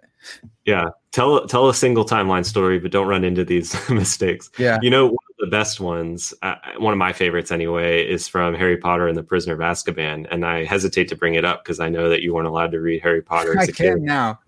I appreciate it. It was the same for me, honestly. So I read it as an adult. But anyway, it turns out towards the end of the third book, Prisoner of Azkaban, Harry saves himself from the Dementors. Yeah. And so as he's being saved, he thinks, who's that person across the lake saving me? He thinks it's his father or something like that, right? Yeah. It turns out, once he's saved and he, keeps on living, it turns out he goes back in time, thanks to Hermione's time turner. And he goes and then he's across the lake and he's getting ready to, he thinks that, maybe my father's going to show up and save that earlier iteration of myself. But then you realize, oh, wait, it was me all along that saved myself. And so he saves himself. So there's some bootstrapping there too, but there's no changing the past. There's bootstrapping. There's no change in the past, but there's also there's no pap there. Like he can't not do that. It already happened. This gets us into responses to the grandfather paradox because, just like it seems like Tim can't kill his grandfather. It also seems like older Harry can't not save his younger self. Otherwise he wouldn't be there. Right. There's another time travel movie, Looper, that a lot of people like, but that actually botches all this stuff. So I've never seen it because I heard a bunch of bad reviews originally, and then it seems like it's turned into like a cult classic where everyone there's a whole fandom around it. So I still need to watch it. Reviews because I only heard good things about it before I saw it. Okay. But did you like? Is it worth watching? Parts of it are fun. I like Rian Johnson as a writer director, but as a time travel story, it's a mess. Okay. But it's worth watching. Yeah. Okay. Anyway, so how should we think of the freedom of time travelers or their abilities? Can Tim kill grandfather or not? The two main views are he can and he can't. That's kind of unsurprising, but people take sides, right? Lewis says Tim can kill grandfather. He won't. He's going to fail. But of course, for everything, that I'm going to do in the future. It's true that I won't fail to do that thing, or for everything that I won't do in the future, it's true that that I'll fail. It's true that I won't do the thing. But it doesn't follow from the fact that Tim won't kill his grandfather that he can't kill. Yeah, there's a conditional possibility, right? There is that. I think we can kind of avoid that, though, because for Lewis, when it comes to can claims or able claims, what matters is what facts we're holding fixed. So he's building on the work of a linguist, philosopher of language, Angelica Kratzer, who gives a kind of semantics for the word can and the word must. And on her view, the right way to think of a can claim is like this. Can means someone can do something just in case the person's doing that thing is possible in view of the relevant facts. And so now the question is, well, what facts are relevant? What facts do we hold fixed in assessing whether an agent can or can't do something? Yeah. In some contexts, the very same action will count as something the agent can do. And then in other contexts, it'll be something they can't do. So to give one example that Lewis gives in his paper, if the context of asking whether I can speak Finnish is a context where we're contrasting me with an ape, there's a sense in which I can speak Finnish and yet the ape can't. Yeah. Because of our biological makeup, perhaps. But it turns out, even though in that context I can speak Finnish, don't take me to Helsinki because I'm not going to be of any help to you. I can't speak Finnish. I don't understand the language. So there's another sense in which I can't. And all that matters is what facts we're holding fixed. Is it facts about my biology, right, in contrast to the apes, or is it facts about my knowledge of a language and my know-how? And holding those different facts fixed, we get a different answer about what's possible for me. And there's no absolute fixed facts. It's like it's relative to the question you're asking. That's right. That reminds me of like PVI's Peter Van Wagen's like absolute counting argument against absolute counting when it comes to the Trinity, where he's like, yeah, there's three and there's one, but you think it's illogical because you have this view of like absolute counting that. But actually, it's relative counting. It depends on what you're talking about. That's just how I'm conceptualizing it. It's not helpful for anyone. But no, it's a parallel kind of relativizing. Yeah. Yeah. Okay. Okay. Yeah. So back to Lewis then. So Lewis is saying that's the way we should go about this. Right. And so what he wants to say is, in the ordinary sense of can, right? The context in which we normally assess can claims. Tim can kill grandfather. The only way of kind of getting the conclusion that he can't kill grandfather is by presupposing, by holding fixed this fact about the future, that he will fail or that he won't kill grandfather, right? But he thinks that is smuggling in facts about the future that shouldn't be smuggled in when we're assessing this can claim. So now that's his view, but of course. Well, then what's his final answer then? I guess because if he says we can't smuggle those in, right? What does he say? It would be like fatalism. Like he calls it fatalist trickery to smuggle in facts about the future and hold them fixed in assessing what I can do now. So yeah, it's it was true. A little over an hour and a half ago that we'd be getting to the grandfather paradox late in the show. But of course, the fact that it was true then didn't constrain our freedom in any way. No one really thinks the fatalist argument works. And so Lewis thinks the same is true in the grandfather case, that the only way to get the conclusion that Tim can't kill grandfather is by smuggling in facts about the future and sort of masquerading them as if they're facts about the past or about the present. Was Lewis indeterminist? Do you know? Since he's writing at the point that anachronistic to later in the 20th, since at least like halfway through the 20th century, almost no one takes a stand on whether determinism's true or false nowadays. People used to think that, like, I don't know, if we are Newtonians about physics, we should be determinists. But nowadays, there's multiple interpretations of quantum mechanics. Who knows? I think more people are indeterminists if they have a view. But he was a compatibilist, so he thought even if determinism was true, we'd still have free will. And he thinks the freedom to do otherwise than what we actually do. Yeah, he's the leeway guy, right? Okay. Leeway compatibilist. So that would, because for me, I'm like, I don't really mind because I'm a determinist. So like, and I'm a theological determinist. So I don't really mind the future fact. Well, but I do have a weird particular view of time. Okay. So yeah, it's weird. It's all weird, man. But I cut you off though. You were going somewhere else. Do you remember where you're going? I'm just going to say what the other view is. Okay. So I disagree with Lewis on this, and I think there's a lot going for the Kratzer semantics for can, but if Tim will fail, no matter how many times or how hard he tries, sure seems like he can't kill grandfather. Yeah. And so here I'm kind of building on a response to Lewis by Kadri Vivelin, who's a philosopher at USC, and she has I guess it's relatively classic paper now from the late 90s called What Time Travelers Cannot Do. And so she argues, even though she agrees with Lewis pretty broadly, I think she would think of herself as a leeway compatibilist. She says, if you can't do something, like if you will fail to do something, no matter how many times or how hard you try, then you can't do it. That's just like it's a necessary condition on you being able to do something that at least some of the time that you try it, especially if you're trying really hard, you will succeed. Yeah.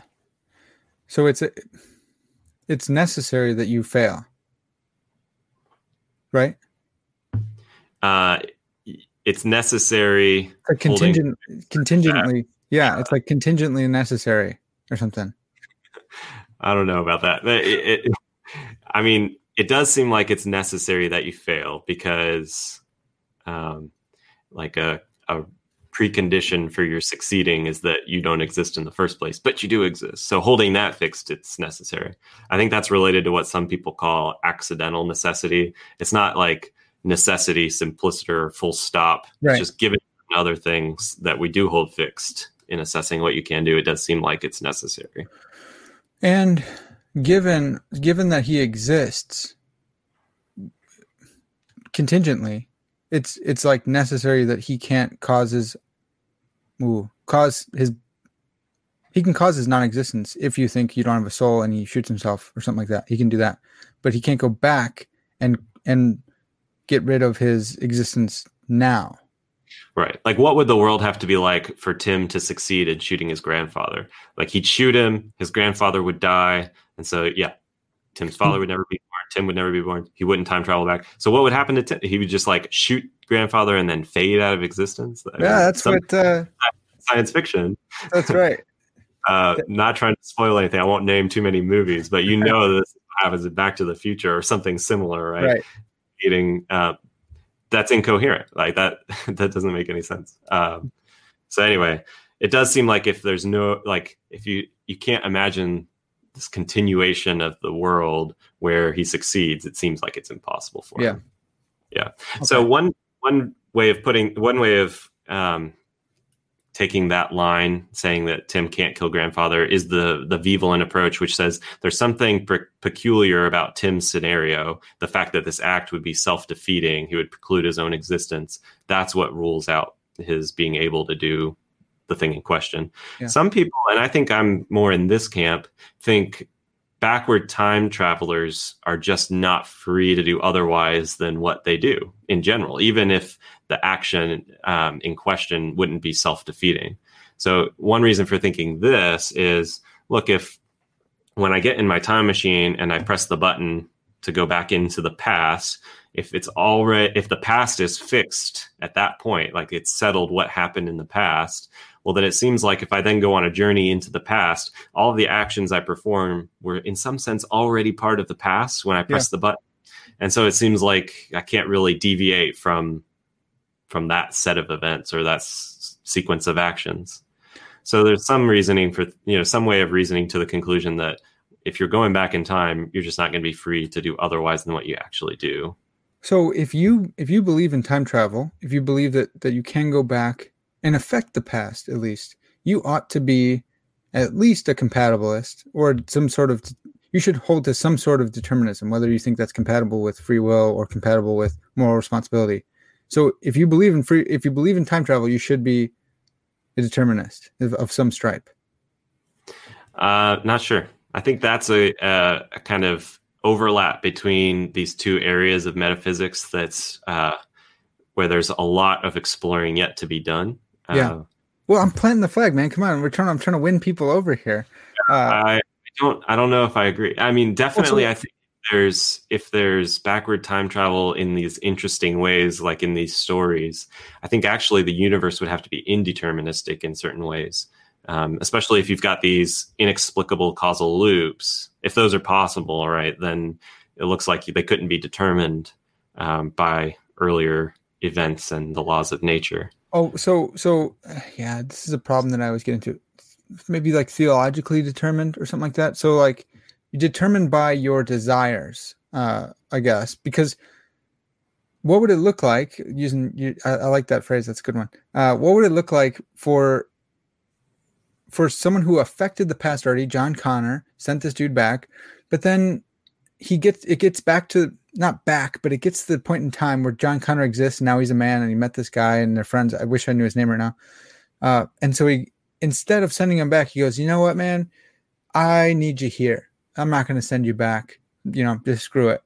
Then like, does he pop out of existence then? And then he never existed. And the guy looks over and is like, was I talking to someone? It wasn't John Connor because I don't know that name because I never met a John Connor. You know what I mean? So he didn't have the ability to not do that because of his own existence. So he is determined to do it, right? Yeah. In some sense of determined, it does look like he's, maybe it's not determined, but it seems like he lacks the freedom to do otherwise in some sense. Yeah. Okay. And that's something that you always hit me with. That's so good. Yeah. So we could just go against Pap. Yeah. That's really, you have to get clear.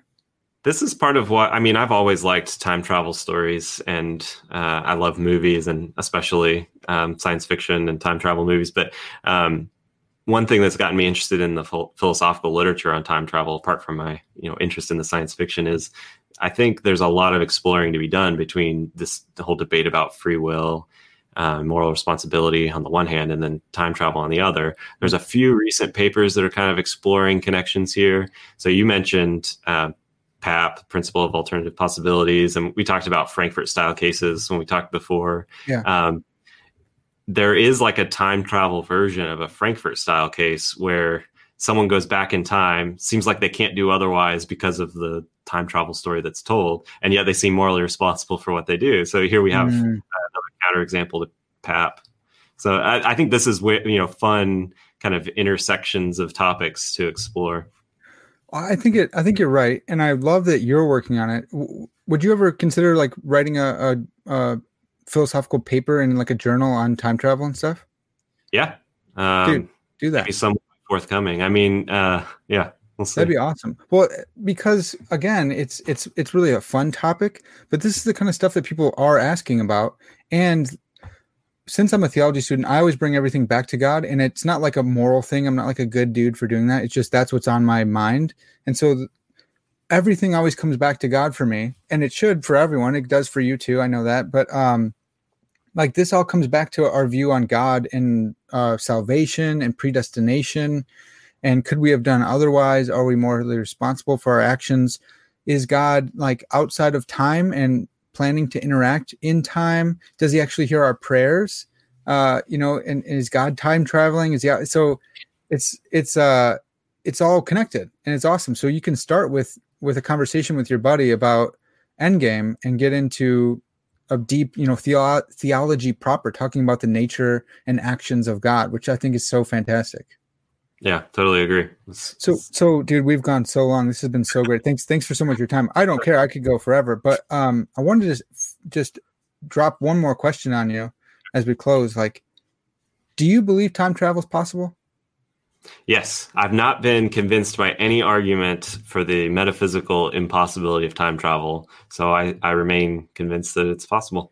Okay. And do you think it is it will ever be technologically possible? Hard to say. I guess I wouldn't be the one to ask about that because I just don't have the relevant background. But, given that I think it's physically possible as well as metaphysically possible, I don't see any reason to think could never happen, especially if we ever found a way to travel quickly through space and could find, go through a wormhole or something, interstellar. Yeah. So you guys heard it here first. Dr. Taylor Sear said that we're going to travel through time. All you future generations looking at this, or future, if we're in a computer simulation, he did it. So you can end the simulation now. We finally got there.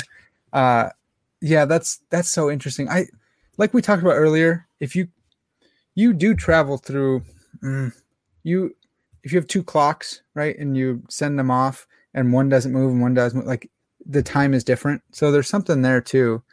But I had a recent conversation with a theoretical physicist on black holes and stuff like that. And I think we're going to talk about time travel kind of stuff from a physics perspective, but I wanted to have you on first so I could have all the conceptual stuff in my back pocket just to kind of, have you thought about this though? Yeah. And I'm excited for that. I would listen to that. You should also check out what Ryan Wasserman says about physics and time travel. He talks about relativity in a way that, for me, with no background in physics, was a little over my head. But yeah, you could get some questions from there. Yeah, dude, that's great. It's a great tip. One more time, where can they find that article that you wrote? Oh, so my short piece, it's literally 1,000 words, so you can read it in a few minutes. It's on the website 1000wordphilosophy.com. You just Google that and time travel and you'll find it. And then, so we also referenced a book by Ryan Wasserman called Paradoxes of Time Travel, and then a very similar sounding title by David Lewis, his classic paper, The Paradoxes of Time Travel. Yeah. Awesome. And then I think you just wrapped up, or you are wrapping up your first season of the Free Will Show. Is that right? That's right. Yeah. So we have, I don't know when this will drop, but the Q&A episode, the final episode of our first season is going to air really soon. And our second season is going to be on positions in the debate about causal determinism and free will. So we're going to be interviewing people with different positions, including Kadri Vivo, and that'll be a little spoiler for people that listen to your podcast. Nice. Awesome. Well, go and listen to the episodes. They're super informative, really, really helpful stuff. We can talk about this more. Taylor Sear, man, please come back. Please keep coming back. This has been so much fun. But that's going to have to do it for us for now. This has been Parker's Pensies. And as always, all glory to God.